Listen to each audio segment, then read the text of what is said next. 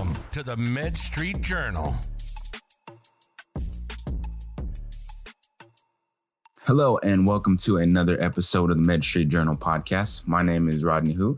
Today, I'm joined by another very special guest, Mr. Brian Yarnell. He is the president and co-founder of Bluestream Health. And Bluestream Health is changing the way healthcare is delivered. They're dedicated to providing seamless, cost-effective access to healthcare experts throughout the healthcare continuum. Their platform allows healthcare professionals to instantly request and receive remote video assistance at the point of care across virtually any expertise. So that's something that I'm super excited to kind of learn more about and have Brian on and kind of share what he's been working on. So with that being said, Brian, welcome to the podcast. Thanks, Rodney, and thanks for the introduction. We founded Bluestream about 5 years ago with a vision of just making healthcare a lot easier to deliver across, a large patient population. So for us, COVID-19 has been a really interesting proof point of that theory, and it's we've had some great results. Nice. So why don't we just kind of jump into it? And how did you actually get into healthcare, and how did you land in this sector, and how did you come up with Bluestream?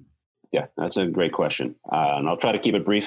But prior to healthcare, I was managing enterprise technology platforms in digital media, business intelligence, and analytics. And at the time, I was thinking, it'd be interesting to get into something different.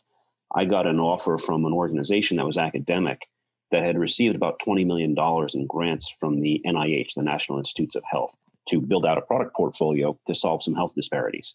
So to me, it sounded fantastic. I think I might have been a little naive at the time.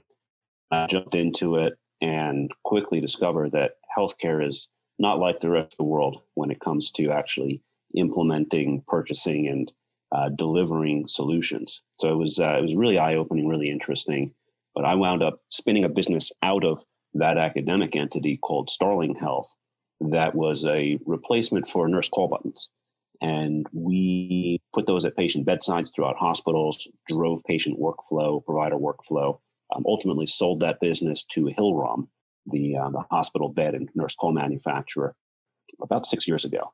And got together with my co-founders for Bluestream and thought about how do we address workflow issues in a similar type of idea, but on a much more grand scale. And that was the thought behind Bluestream was, how do we make it easy to get the right providers in front of the right patients and give health systems the tools? Okay. And so when we're looking at industry trends, especially with this whole COVID pandemic lockdown that we got right now, you can see a big transition towards telehealth, right? And so that's a big thing that you guys do. But on your website, it says like video conferencing is not telehealth. And I know some people may be like, what's the difference? So can you kind of explain the thought process behind that? Absolutely. And that's a great jumping off point. So coming into this call, the one you and I are having, Rodney and Brian, we know we're supposed to be talking at noon Eastern time on Tuesday. It's not a very complicated workflow, and we got it together, and the two of us are having a conversation. If you contrast that to some of the things we're doing, like a patient in New York City dials 911 and says, I think I may have COVID. What do? You're not talking about scheduling up a one-to-one session next Tuesday. You're talking about how do I get this person into a virtual front door for care delivery as easily as possible, and then move that patient through a care continuum to get that patient to the right provider in real time. So if you think about it, that provisioning, that process of creating a handshake between a patient and a provider in real time on a massive scale is what we do and what we have some patents around.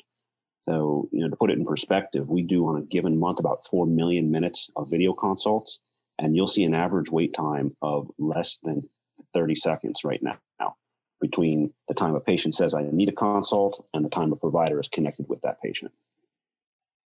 Okay. And so how are you actually going about getting people to your platform? I know like creating the product is one thing and really finding the problem that you want to tackle and then creating the solution. But then once you do that, like how are you going about attracting the right people to the platforms? Because I know there's like different targets and different audiences that can benefit from this. Yeah, no, I think that's a great question. And, a lot of people set out to change the way healthcare is delivered, by thinking of great consumer-facing solutions. And, we started as a small organization with limited resources, and we thought we could have the biggest impact by not going direct to consumers, but going business to consumer. So our customers are not the consumers. Most consumers don't even know we exist.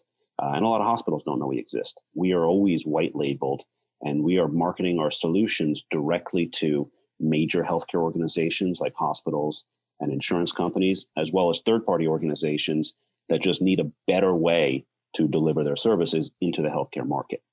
So for us, getting to critical mass was the tough part, right? How do you build a platform that has enough supply and demand on it that people take it seriously as this is an option to bridge that supply and demand equation between consumers and the healthcare organizations that are out there looking for a better way to get to those consumers?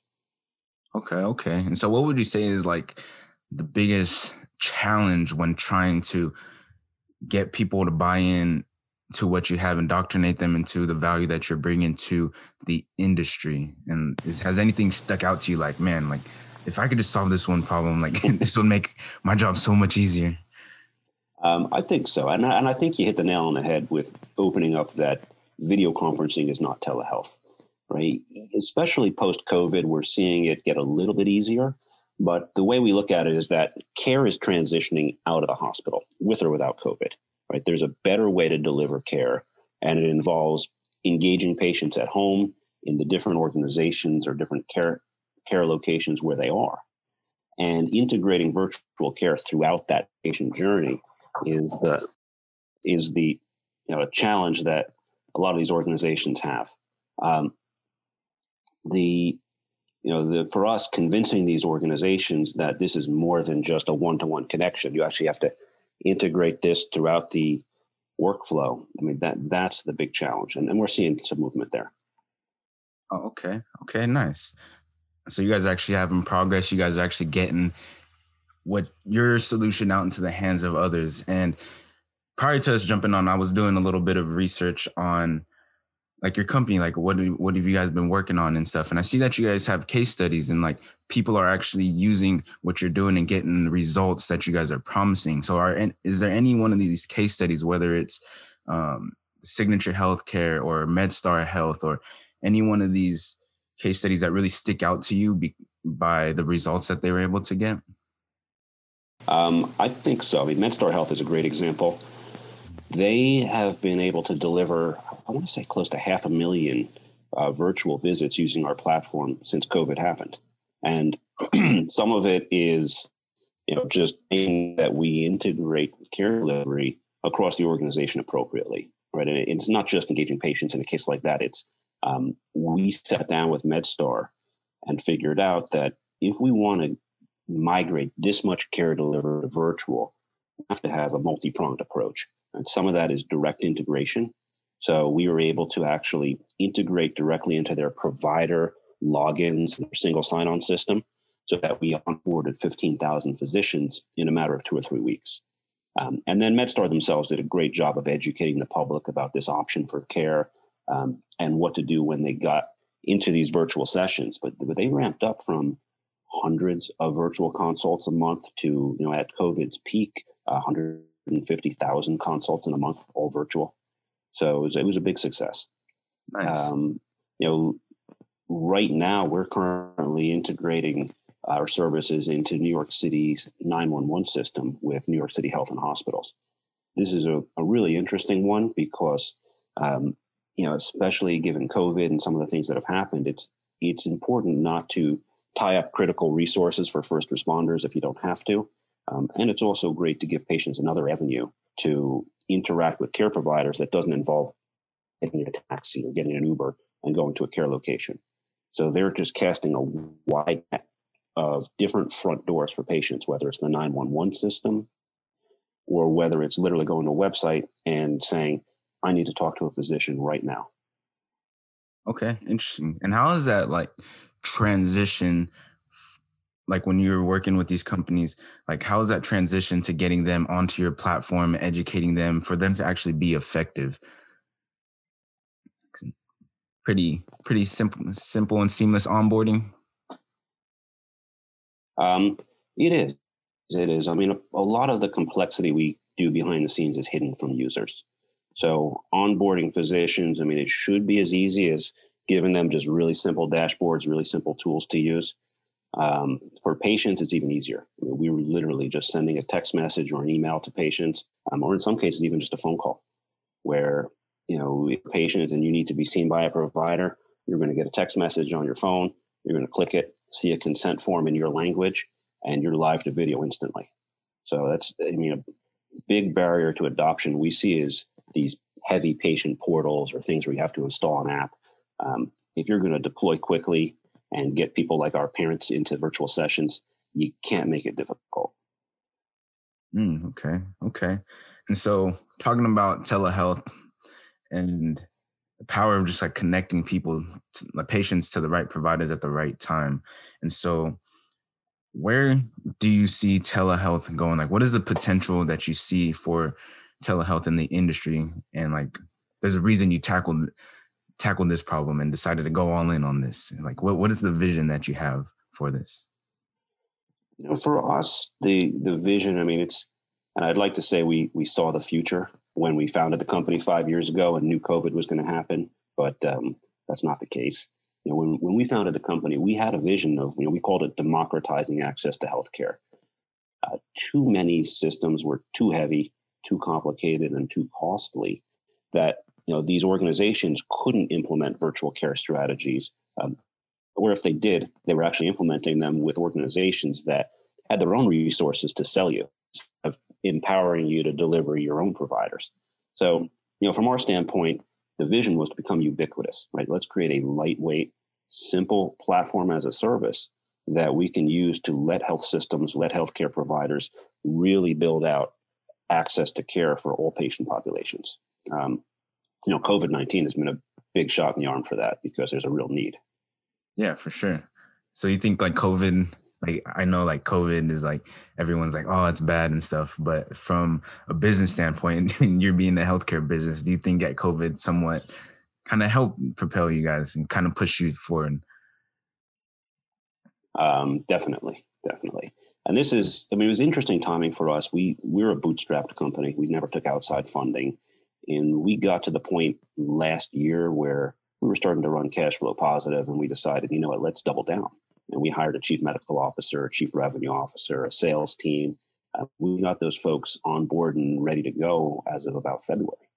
So we were definitely in the right place at the right time, but we had the dry powder, so to speak, to do it. And when COVID-19 hit, we actually released a free version of the platform and just gave it out. And we were blown away by the response. We had thousands and thousands of care providers sign up. And what we saw is that these were not just little mom and pop organizations. These were doctors at major healthcare organizations where the healthcare organizations just couldn't give them the tools they needed to do their jobs. So it was a really interesting thing where we thought we were doing something nice for the world and give out free access. And what we realized is that we just created a tremendous sales funnel. Oh, really nice. So that's interesting because you're essentially just giving away free value. Like, it can work. You've been putting in the effort, but you just give it away for free.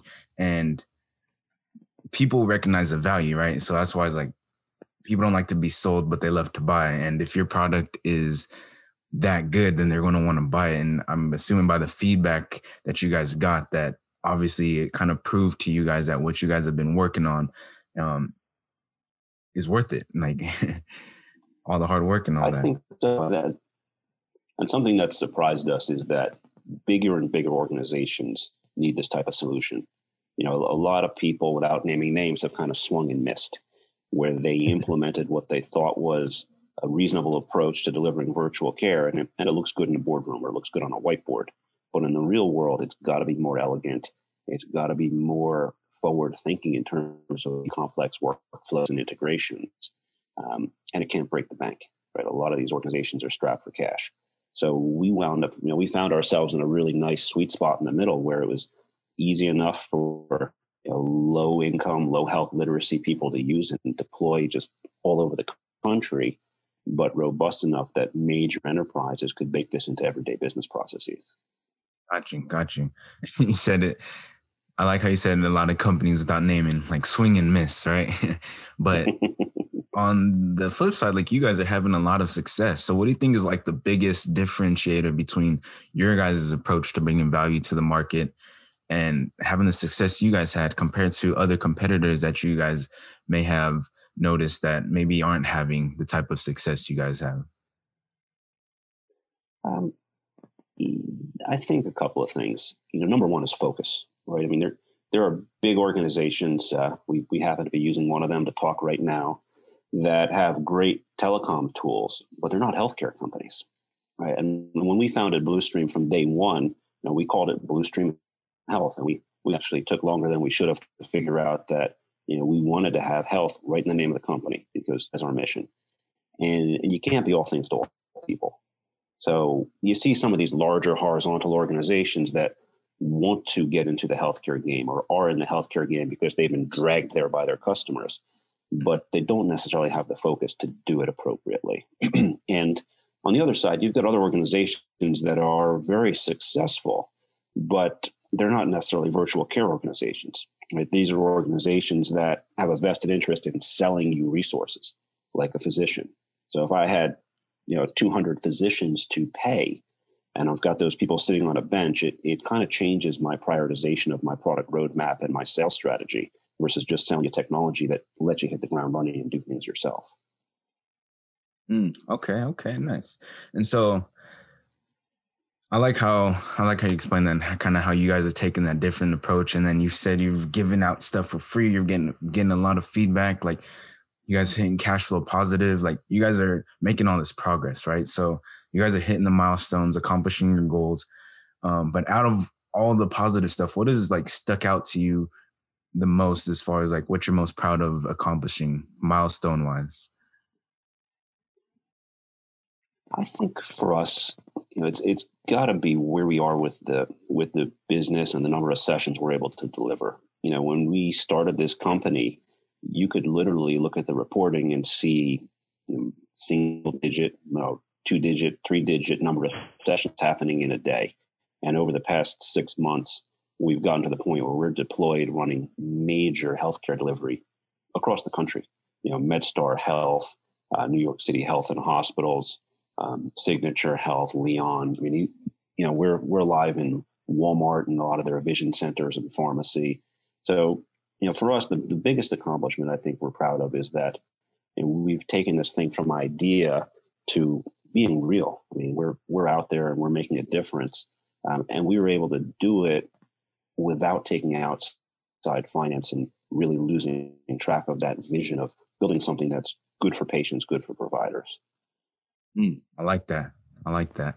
So, I mean, yeah, we talked about a lot of interesting topics relating to telehealth and kind of what you guys are doing. But we're coming up towards the end of the interview. So I kind of want to end on a little lighter exercise with something I call the rapid fire round. So I'm going to ask you a set of questions and you kind of just give me whatever answer you come up with.